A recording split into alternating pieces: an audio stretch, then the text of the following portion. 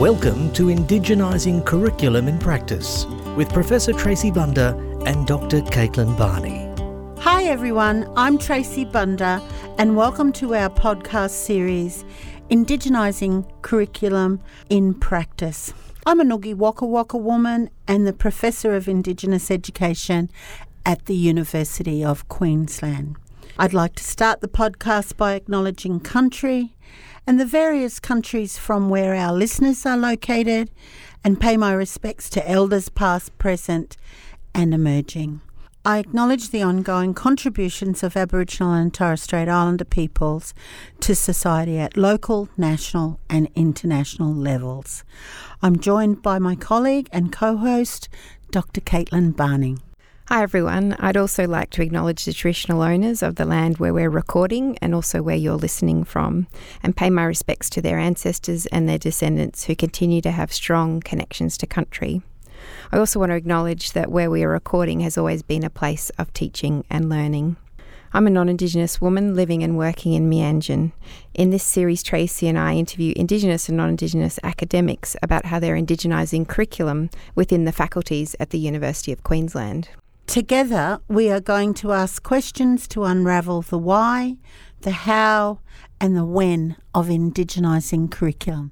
Our theme for this episode is based on the principle of reciprocity, and our guests today are Dr. Keane and Professor Murray Phillips from the School of Human Movement and Nutrition Sciences at the University of Queensland. Welcome. If you could introduce yourselves in any way that you feel comfortable. Murray, would you like to start off? I'm Murray Phillips, and as Caitlin mentioned, I'm from the School of Human Movement and Nutrition Sciences. I'm a historian of sport by trade, so I've worked in different capacities, in different contexts, mainly about sport history. Over the last 15 years, I've been involved with Aboriginal and Torres Strait Islander communities, and I've been working with communities at Cherbourg, a couple of Central Desert communities, Papunya and Yuendamu, and more recently in the Torres Strait. We work with community on a reciprocal basis on the kinds of things they're interested in, and when we talk sport, it's a really popular topic, and it's a really great topic to talk to Aboriginal and Torres Strait Islander communities because they love talking about their sporting experiences, and it's a soft topic for Aboriginal and Torres Strait Islander people. It's a topic they're really happy to talk about, and it's a really powerful way for us to actually understand their histories and their cultures and their identities. And so that's the work we do, is we work with mob, and we working with ways in which we can understand their historical trajectories, particularly in terms of their identities, their cultures, from a long time ago right through to contemporary times. Keane. Thank you. So my name's Keane Wheeler. I'm an Ngurrabal man from northern New South Wales. My family are from Deepwater in northern New South Wales. I grew up on Ngunnawal Ngambri country around Canberra, and I now live on Kabi country up in the Sunshine Coast and work here at beautiful Yagara and Turrbal country in Brisbane. My work in research focuses a lot around what is the health of Aboriginal and Torres Strait Islander peoples, and how can we, in a framework of excellence, actually promote health in culturally responsive ways. So a lot of what I do involves me going into community and working out how we as researchers can actually give back to community through meaningful research that allows community to, one, take on the challenges of living in any community, but to also to do so in culturally responsive ways. Thanks, Keane and Murray. Pleasure. It sounds like really exciting research that both of you are doing, and we know that you're both working together and collaborating on teaching. Can you tell us a bit about the course that you're teaching together and how the collaboration between the two of you works? The course that we teach, the abbreviated name is Indigenous Studies, but the long version is Indigenous Studies for exercise professionals, nutritionists and everything else that sits under our discipline. So basically it's a course designed solely for human movement and nutrition science students, and they come into the course having done very little histories around Aboriginal and Torres Strait Islander histories, but they also are very raw in terms of where they've come from a cultural perspective. So they've covered at length how to take a heart rate, how to perform skin fold tests, how to do a vertical jump test, so all of these Western-based measures. And they come into our course and suddenly they're thrown into a context which is definitely around this indigenising the curriculum. And there we cover areas such as identity and how the formation of identity occurs within Aboriginal and Torres Strait Islander peoples. And then also that moves into reflexivity and the importance of establishing reflexivity and developing up your standpoint as an exercise professional. And then we go into, I guess, some of the rights-based approach to engaging with mob. And then we move into cultural responsiveness and those sorts of things. It's a broad course, but at the same time, the students really benefit from particularly like the reflexivity angle that we take in it. And so everything that the student does is about reflecting on their own positionality, their own upbringing, and where they've actually been in the past, and then how that informs their professional practice. Murray? So, Keane, that's a really good synopsis of what we do. How we do it, though, is probably pretty interesting as well. So we have modules of roughly 4 weeks. In the first week, we have a lecture where we provide content for the students. In the second week, we give them a series of readings. We don't have lecture time per se, we get them to do the readings away. Then the third week, we come back and we do a yarning session. And that can be either a full, large yarning circle or smaller yarning circles, and then we combine them at the end. And that's really an effective way both to get the students to engage with the content material, but also to articulate their positions. So we've got principal rules around how we're going to yarn, respectful kind of discussions.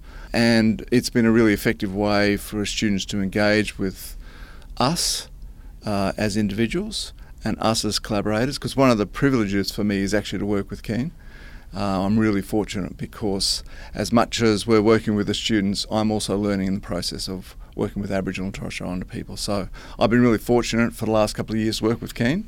He's an excellent professional and a great communicator with the students. And one of the great things about the readings that we've embedded in the course is that they're from the big names in Indigenous studies. You know, there's the Morton Robinsons and alike, Rigneys and all of these sort of people. So it's some of those foundational understandings of Indigenous methodology and how we then link up with their professional practice is the important thing.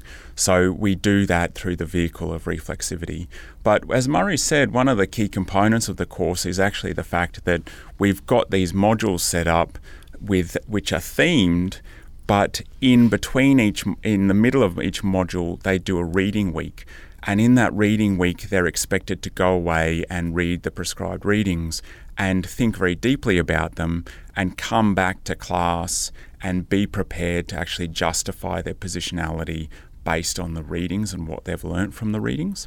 So it's this sort of cycle of a more didactic measure of lecture, then followed by the readings and then followed by the yarning session, which is really successful. And the students actually say to us that they like the space that it gives them in order to think about the topic deeply. They say that the readings are very difficult to actually complete because they're confronting, but at the same time they're challenging in terms of their complexity. But also at the same time, they like the fact that they're given time that they would either be in class, but actually given time just to have a think about what's happening and to explore their own positionality based on the research. One of the principles that has been formed for indigenising curriculum is reciprocity, and that's what the focus of today's podcast is. So listening to you both is teaching your students how to be culturally responsive. Would you see that as an act of reciprocity?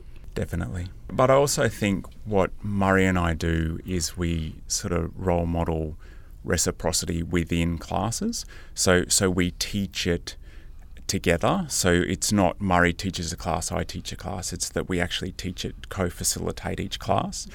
What we do through that as well is I will actively question Murray about his positionality, and Murray will do the same with me. And so through that interaction, we're actually showing the students that it's okay to be challenged in this context, and it's okay for a non-Indigenous person to ask an Aboriginal person about their positionality, and vice versa. But also by asking the students to respond to active questioning about their positionality and their cultural responsiveness, what we're trying to do is challenge their implicit bias and really challenge that notion of the blinders are on, I can't see what's in front of me, to just opening the mind a little bit, but focusing on themselves and their reaction. And so when for example, I teach reflexivity, I teach it based on acceptance and commitment therapy, which is a very mindful practice which talks about where in your body are you feeling it? What does it look like? What's the shape? What do the edges look like? And so we're actually sort of describing it as we move through the process before we actually start talking about values-based partnerships, giving back to community, which is all part of reflexivity, and then going into setting SMART goals and things like that, which is also an important part of reflexivity. So we go through this sort of process, but at the end of it, the students hopefully feel like they've been supported in their journey of reflexivity, but through this reflexivity and then exploring cultural responsiveness, they've been open to change, and that will promote reciprocity through give back in that intercommunity. The only thing I would add to that is the reciprocity is, we try to transmit that through talking about our research as well. So we talk about our experiences with mob and with community over a long period of time, and the ways in which we've interacted with community, giving back to community, talking to communities, making sure that their voices are listened to. So the healthy respect that we have in our research, we use those as examples in our teaching. So for a lot of these kids, they're going out to work in schools, they'll be working with Aboriginal communities as exercise physiologists. So again, it's about developing that reciprocity and the respect and cultural awareness through our activities and classes. It's great to hear about how you're co-teaching, like you're saying you're not just one person doing 1 week and then the other the next week, and you're kind of modelling how Indigenous and non-Indigenous people can work together. Do you have advice for other non-Indigenous staff about how they could Indigenise the curriculum? Keane has been invaluable for me, challenged me on so many levels and made me rethink positions and my understanding. And the students can see that and they can understand what I'm going through, making sure that I'm communicating in effective ways with Aboriginal communities and with the students about their capacities. So I think there are a lot of challenges for non-Indigenous people working in the space. My advice would be to get a great collaborator like Keane and work with them over a period of time and develop an understanding and awareness and a genuine collaboration through the teaching and learning process. That's very honourable. Did you want to add anything to that, Keane? Yeah, I think it's also important to acknowledge that not every Aboriginal and Torres Strait Islander person will want to teach Indigenous studies, and I think that's totally fair. But at the same time, I think we are in the best position to actually teach that content and that experience. But I think it's strengthened by the fact of Murray having an openness to constructive criticism, but also us working together to make an experience that is authentic for the students. So, for example, one of the publications that Murray had published years ago had language in it that was probably not acceptable in today's terms. And we do spend time in class talking about language and the use of language. And I would point out to Murray, you've used this term and this term and this term. How do you actually feel about the position of your paper in contemporary society, given that you've used what is now deemed inappropriate language? And we have a very open conversation about that. And to Murray's credit, he's all for it and says, yeah, I totally accept that. Did that sort of challenge you in sort of strange and wonderful ways, Murray? Well, it certainly made me go back and read that paper again. Yes, but it's like a time capsule in terms of the way in which language has become more and more important and definitive about how we refer to people. Yes, it was challenging, but like I said, I think it's really appropriate for the students because they're going to be challenged in their careers in similar kinds of ways, in the way in which the landscape's changing so quickly. They're going to need to be resilient, but also reflective about their own attitudes to teaching and learning. I'm going to pick up on that concept of challenges and just switch it a little bit from the relationship of you two collaborating and teaching. And if you could think about the challenges for the learner in Indigenous studies, how you've been able to meet those challenges for the students. Because when a non-Indigenous student in particular comes to greet this knowledge that we as Indigenous people are sharing, it can be quite confronting. What's been your experiences? Some interesting experiences. So when we first started this course, it was people's choice to join it. And that's a really privileged space to be in, because these students are joining in, taking this class voluntarily, and they're wanting to know, they're willing to listen, they're willing to engage, they're open to conversations. Right, so that's a lovely position to be in. More recently, this course has become compulsory for some parts of our degrees. So that's changed the dynamic, and I do think that has made it more challenging in many ways. So we're getting more challenges from students, or students that are uncomfortable, and you can tell by their verbal language and also by the way they're moving and so on. We have to be able to create a dialogue in which they can challenge issues and things on respectful basis. So if we establish lines of argument and reasoning whereby there is a healthy respect for everybody there, then we can engage with those issues. They're some of the principles we've tried to instill in the students as we've developed, particularly in our yarning sessions, where it is open for discussion, where a lot of things are brought up that are challenging for non-Indigenous people and challenging for Indigenous people as well. But I think equally so, we benefit in this course wholeheartedly from the fact that many of the students in the course value sport and exercise and physical activity. And what we do is we centre the course around discussions of sport and exercise and physical activity.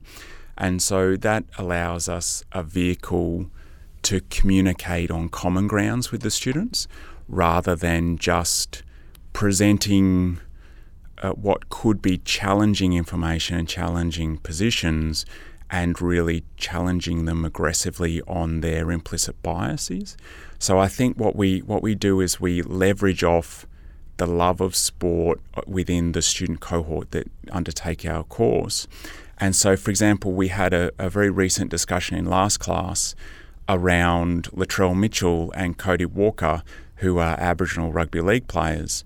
And we talked, and the discussion started off as we do about, the weekend results and who does what and all those sort of things. But it quickly progressed, and we flipped it into racism in sport, and would Latrell Mitchell be getting the same sort of criticisms if he was a non-Indigenous player? Okay, so you're arguing about that. This is great. Let's discuss further and unpack this and what it actually means. Okay, now let's link up to some of the theories that we've been learning about this semester.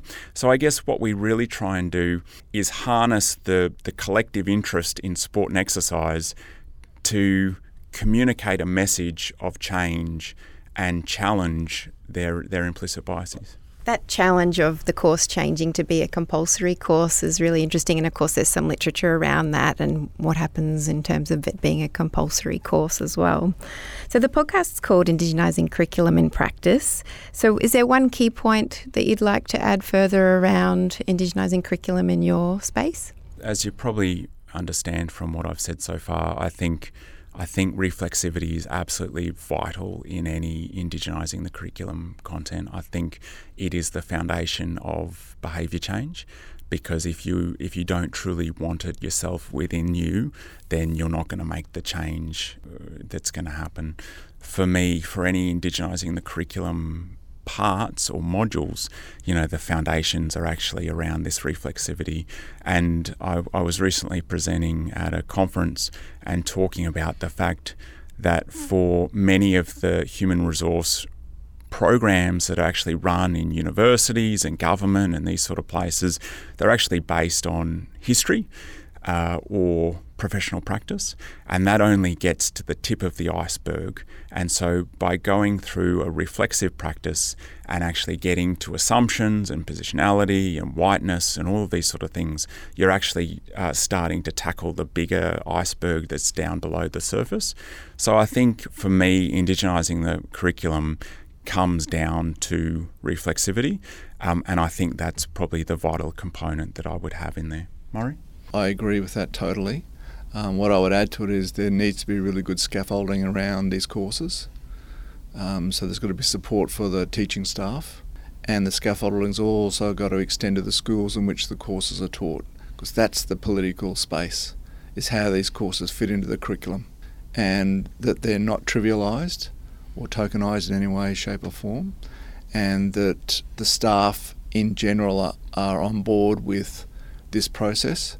So the support not only comes from within the course itself, but in the broader degree structures and the priority that the school places on Aboriginal and Torres Strait Islander affairs more broadly. Because then it doesn't sit as an icon or as an island sitting disparate from everything else. It's actually integrated into the school and integrated into the degree programs fully.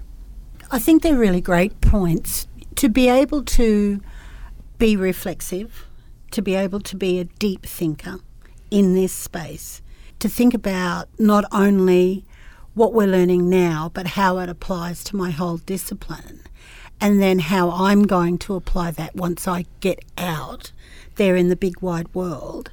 That's what's going to change that political space around this particular discipline. But the value of critical Indigenous studies. I think you guys are doing critical Indigenous studies. I want to thank you very much for coming today. Thank you. Thanks for joining us for another episode of Indigenising Curriculum in Practice.